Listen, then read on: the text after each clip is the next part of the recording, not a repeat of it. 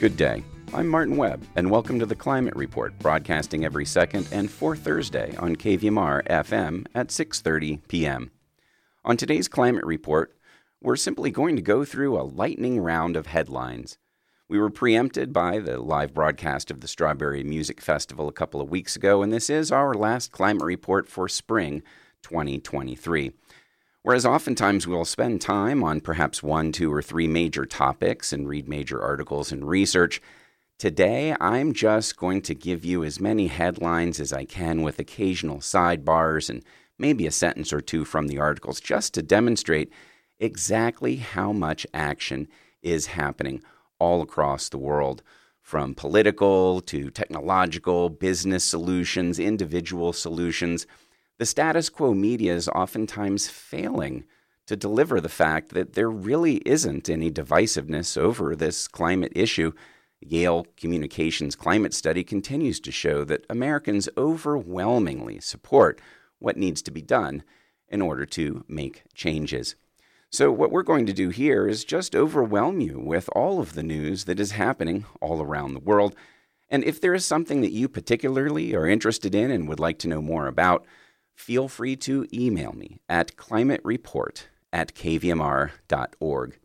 We also have a Climate Report social media page where daily posts are made with all of the interesting and encouraging news that we could possibly find. Let's start with this. The truth about local food in U.S. supermarkets. It's mostly a marketing gimmick, this according to The Guardian. They say the term doesn't mean that much anymore, and there are actually other more important factors to consider when selecting food. Most folks are used to seeing things marketed as local, and I myself was surprised when I read this article. It turns out there really isn't any legal definition term of local. I'm going to read you 3 paragraphs from the beginning of this. It says, if you walk into a Whole Foods in Oakland and pick up a container of non-dairy yogurt marked local, you might be surprised to learn that though the company that makes the yogurt is headquartered nearby in San Francisco, the cashews the yogurt is made from come from Vietnam, more than 7,500 miles away. Or they also come from the Ivory Coast of Africa, about 7,300 miles in the opposite direction. That's right, the cashews making the yogurt 7,000 to 8,000 miles away. It's labeled local at Whole Foods. This yogurt made with ingredients from the other side of the globe points to the contradictory nature of so-called local food today. Though the term holds appeal for customers, nearly 2/3 of whom perceive local food to be more environmentally friendly, experts suggest it may not always mean what you think. According to Austin, Texas-based Harold Schweitzer, who led grocery merchandising for Whole Foods, from 2009 up until 2016, he says when it comes to local, most of it is BS.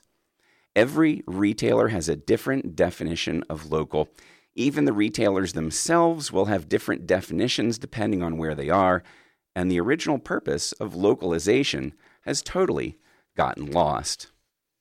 Folks that might be interested in more, I'd turn your attention to a brand new article that was just also in The Guardian, I believe yesterday, where they talk about produce, and the headline is eating local produce actually better for the planet? Science and research is tending to show that focusing solely on local isn't the best way to make your environmental footprint better. In this article, a couple of sentences from it say nearly 2/3 of Americans believe that eating local food is better for the environment, but in recent years, a series of studies have shown that eating locally might not be as environmentally impactful in and of itself as advocates once hoped. In fact, research shows that the carbon footprint of transporting food is relatively small and that it's more important to focus on how your food is produced. Eating local can be a part of that, but it doesn't have to be.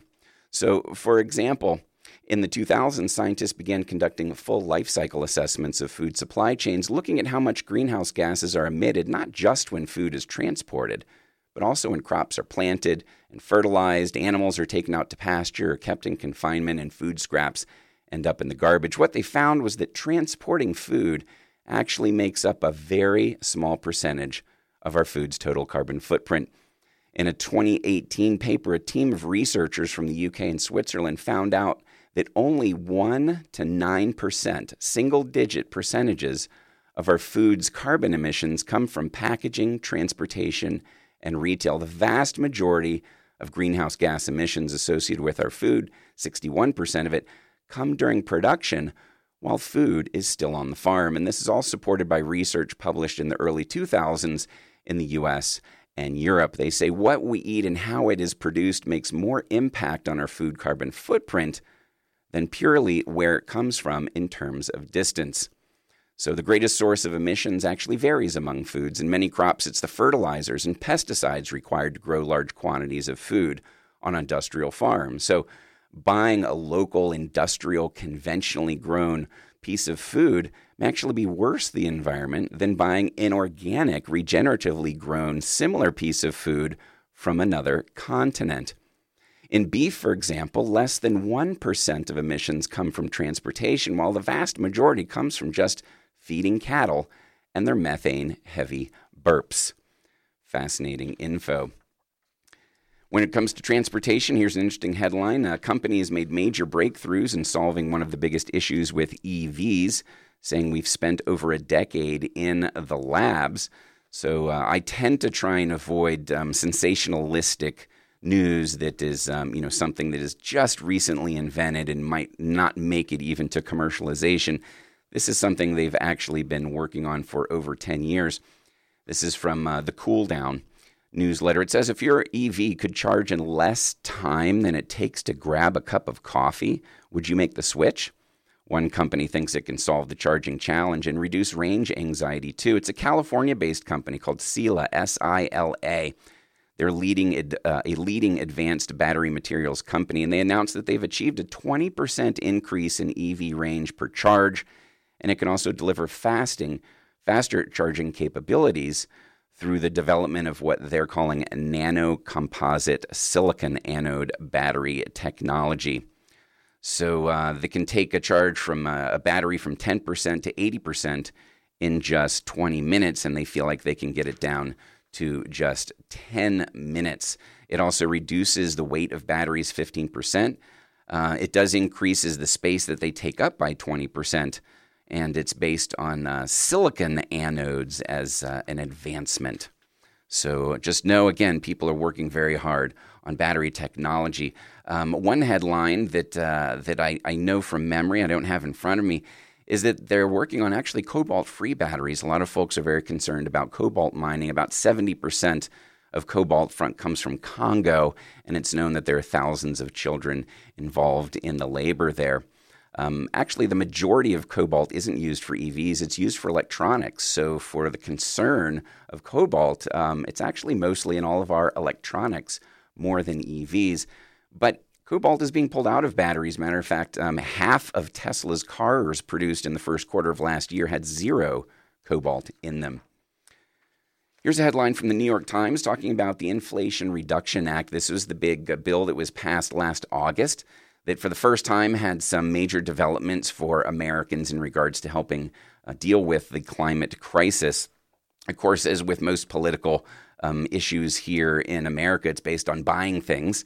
And so this is filled with tax credits to encourage people to buy the appropriate things and make the correct changes. Because while we're certainly not going to shop our way out of this situation, it is clear that we do need to do some shopping and replacement of many of our different appliances in order to meet the goals that science has laid out. This New York Times article says this guide can help you save money and fight climate change. It's the new climate and tax law can bring big savings for anyone looking to buy an electric car or make their home more energy efficient. So many American consumers are now eligible to save thousands of dollars when they buy an electric car, a heat pump, solar panels, or energy efficient appliances. So here's a quick bullet point list of home improvements as well as EV help that people can get. It says if you own your home, there are plenty of opportunities to save money through the new law. You can get a home energy audit. You can install solar panels. You can make energy-saving renovations, windows, doors, that type of thing, insulation. You can buy efficient appliances. You can install a heat pump. This turns out to be a much more efficient way to heat and cool a home. It's essentially like a window unit air conditioner. Most people are familiar with old school window unit air conditioners. They create cold air inside on one side of the unit, and on the other side, if you put your hand on the exhaust of an AC window unit, it's hot air. Well, a heat pump essentially is able to work in reverse. So yes, it can cool a room during the summer, but they can also do the reverse and heat a room during the winter in efficient ways. You'll also hear people refer to them as mini splits in some cases. So there's help for mini splits and heat pumps. You can also get a rebate for renovations that reduce your energy use. Again, insulation, things that actually make you use less power. And there are discounts for energy efficient upgrades for lower income households. And they also talk about electric vehicles, of course. For the first time ever, there are now tax credits for used EVs in addition to new EVs. There are also tax credits and incentives in this new law to install an electric vehicle charger at home if you live in a rural or low-income area. So hello, Nevada County, and those listening tight into our radio station. There are incentives for installing an EV charger at home if you live in a rural or low-income area. And one of the things that I'm going to talk on next is how can renters take advantage of this? And I mentioned the help for installing an EV charger in a rural area because I myself am a renter.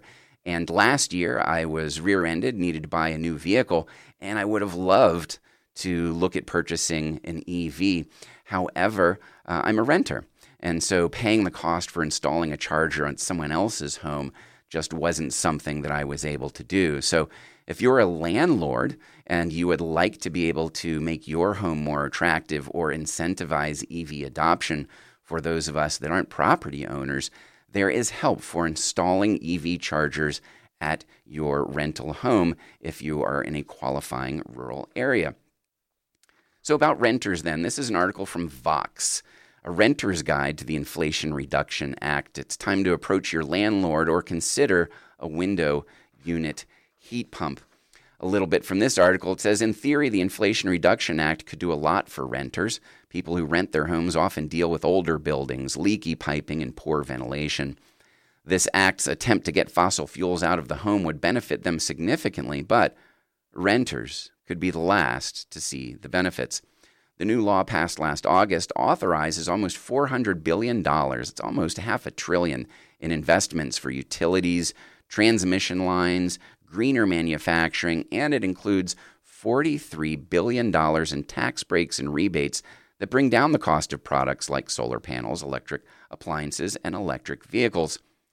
Now, those tax credits and rebates will be the most immediate effect the law has for most people, but these incentives go much further for homeowners than renters. Renters have less control over their energy consumption and over the permanent fixtures of their home, and so they face a unique set of problems that the IRA law wasn't built to tackle. And renters are a huge category, but still a minority.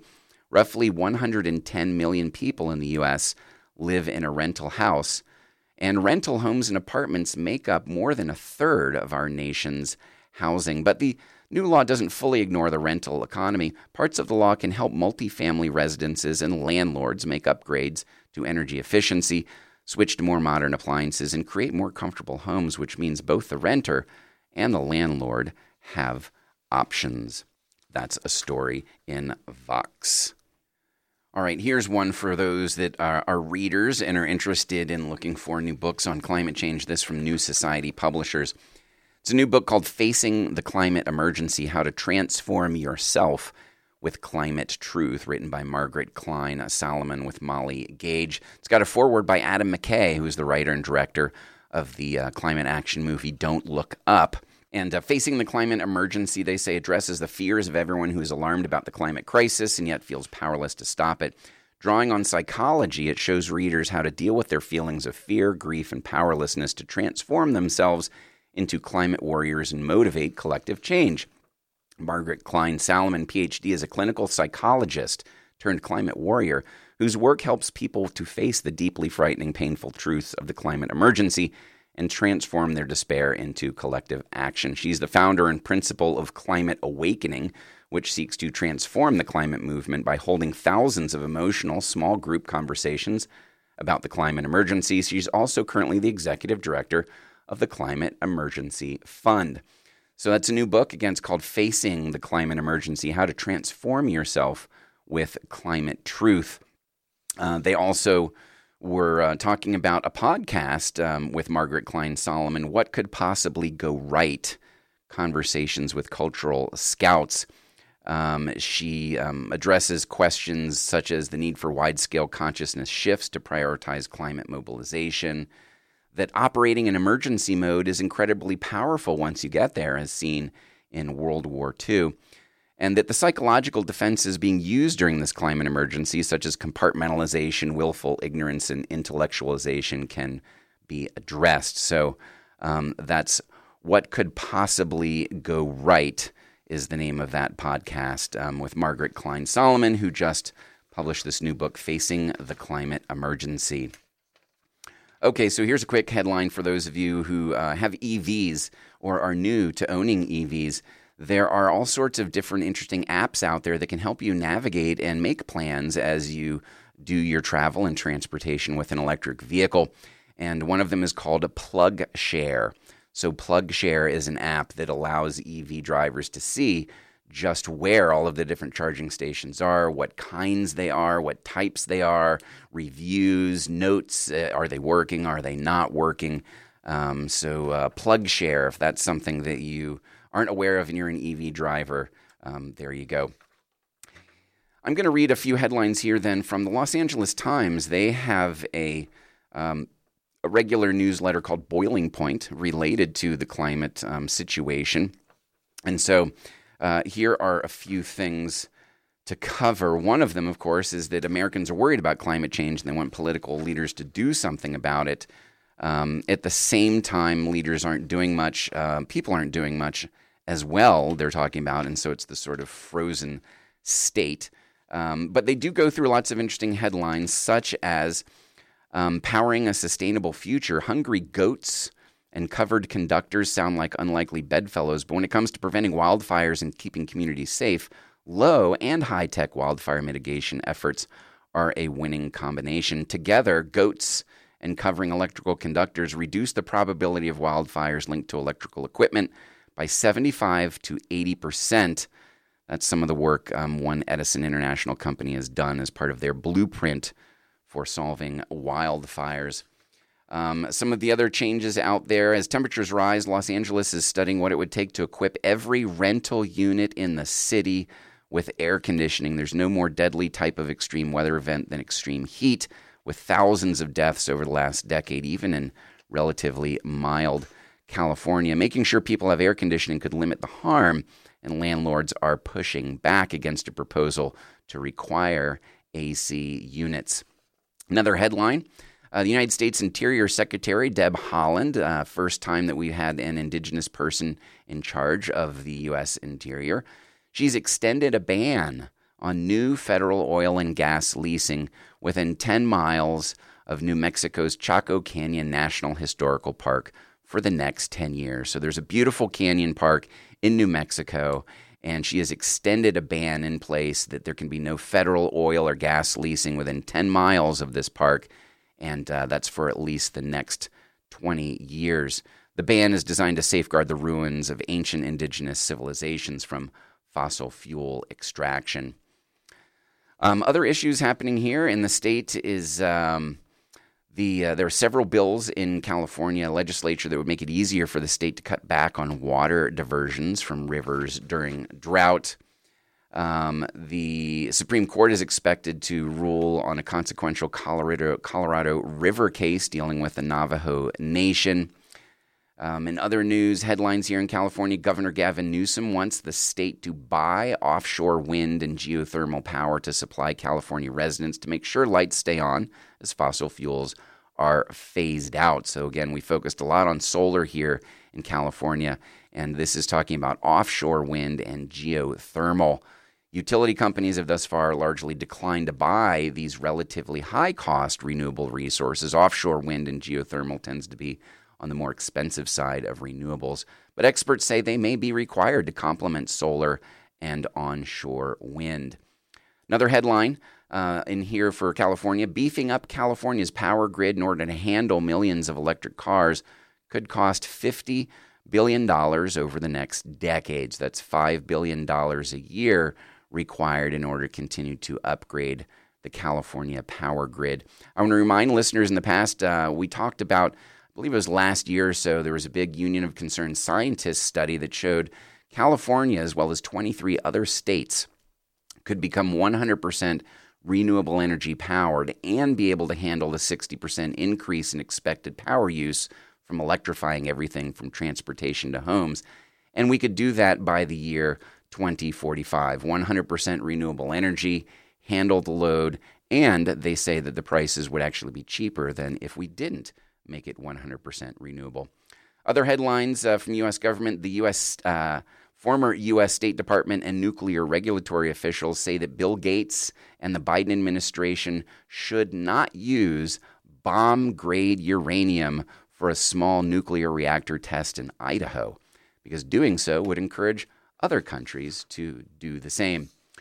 Other news from around the West related to climate change and animal encounters, because we know that animals and plants are shifting where they're living, even though humans might necessarily not be. Although if you're a regular listener to the Climate Report, you know that studies of America population shifts show that we unfortunately are moving in the wrong direction, that Americans are moving towards the Southwest, the Southeast, and the coast, all of the areas that are being mostly battered by climate change, as opposed to leaving those areas. But the animals are moving around quite a bit, and a lot more great white sharks are hanging out off the California coast for longer than once thought, and the climate crisis may help explain it. You've also perhaps heard a lot of headlines lately about carbon offsets and carbon credits. There's been a lot of discovery that in some cases, as people had thought, they aren't amounting to much. Matter of fact, a founder of one of the larger carbon offset companies just resigned, and Delta Airlines has been sued by a Nickelodeon writer who lives in Glendale down in LA, who says that their company's, Delta Airlines carbon offsets are, quote, a crock of bull. Delta has billed itself as the first carbon-neutral airline, but critics say carbon offset initiatives such as Delta's, in which big companies pay to supposedly protect forests that were going to be cut down, don't actually do much. They've discovered that in some cases the forests were never planned to be cut down anyway. So let's see, what else? One more thing here. There's research. This is fascinating. This is research on what it might look like for a mass extinction event. Associate Research Specialist Alex Baer and Jarmila Pitterman, Professor of Plant Biology, are at UC Santa Cruz, where they simulated the effects of a mass extinction event.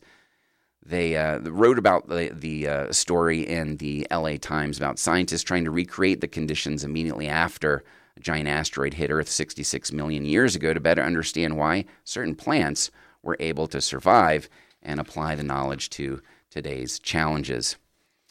Okay, here's some interesting headlines. I'm just going to give you the headline and the news media outlets so that listeners have a sense that even though, in my experience, a lot of the status quo media out there really isn't spending much time talking about climate issue, when actually they are indirectly. If they're talking about air quality on the East Coast, they're talking about the climate problem. If they're talking about geopolitics and invasions in oil-rich countries, that's climate-related. If they're talking about flooding or weather events, they're oftentimes talking about the climate even though they don't admit it. But take heed that most of the major media is still doing a lot of reporting on this subject. So, for example, this headline, decarbonizing the transportation sector will be a Herculean task. That's in Forbes. They're talking about how hard it's going to be to decarbonize the transportation sector. Then here's a headline. See if you can guess what publication it was in. It says 5 farming technologies take new approaches to climate change. 5 farming technologies are taking new approaches to climate change. Where would you expect to see that headline? The Wall Street Journal. That was their headline. Okay, let's see. Let me scooch through here because we're running out of time. Here are some more headlines. Students and faculty at Ohio State respond to a bill that would restrict college discussions of climate policies. If you haven't been following that, Ohio has been enacting some laws that would make it, or trying to pass laws that would make it so that climate would be considered a controversial topic, reducing how it could be discussed. Other headlines: a new hurricane season begins with forecasts for less activity but more uncertainty. Know that some of the climate deniers are talking about how we don't have more hurricanes. Matter of fact, the presidential candidate Ron DeSantis, when he was asked about hurricanes hitting Florida, he said we don't actually have more hurricanes than we have in the past, and that is absolutely true. But what was not discussed is the fact that they are more damaging, though, now when they do come with sea level rise and flooding and the winds, that yes, there isn't yet more hurricanes hitting Florida, but they are absolutely more intense, and science says that's because of the climate crisis. This was another interesting headline. James Hansen, he is the person that back in 1988 testified in front of Congress and first raised the alarm bells about climate change and CO2 and carbon emissions. He's warning of a short-term climate shock that could bring 2 degrees of warming by mid-century. And I want to remind listeners, when we talk about mid-century in 2050, it sounds so far off, but we're already halfway there almost. From the middle of the century, we're a quarter of the way through the century, so we're halfway to 2050 already. We're going to be quickly racing down the second half towards 2050. And what James Hansen is talking about is interesting, and there's some disputes about the accuracy of it, is he's saying that as we reduce carbon emissions, we're reducing the particulates in the sky that actually help create some sort of a slight blanket, and that as we pull out the carbon emissions and particulates from our atmosphere, there will be a momentary burst of more solar radiation coming through and hitting the planet, which might make a microburst for a brief period of heating going up before it then turns back around. Fascinating information. Other headlines: Arizona announces that the Phoenix area can't grow further on groundwater. We're finally figuring out there are some limits to our growth and nature in the face of climate change. Here's another headline. New research shows that global climate benefits of protecting nature, but that's not a silver bullet. It requires human change as well as letting nature do its work.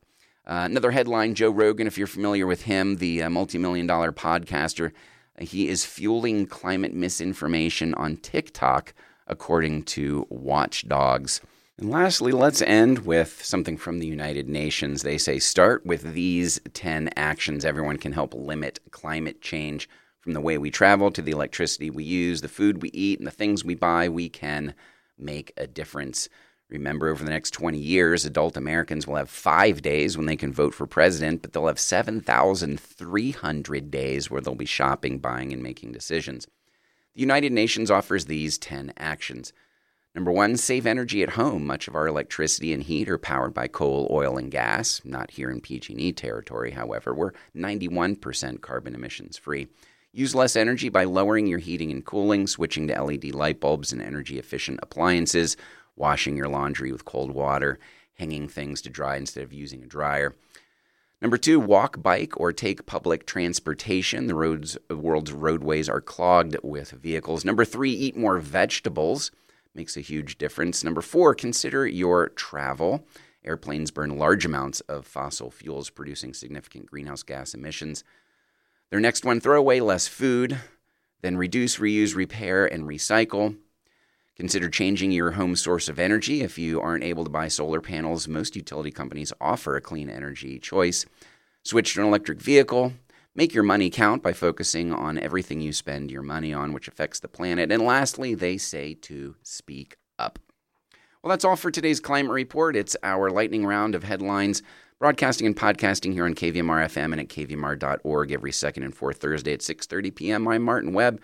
As always, today's show will be archived, and you can send me questions or comments or get links to Climate Report at kvmr.org.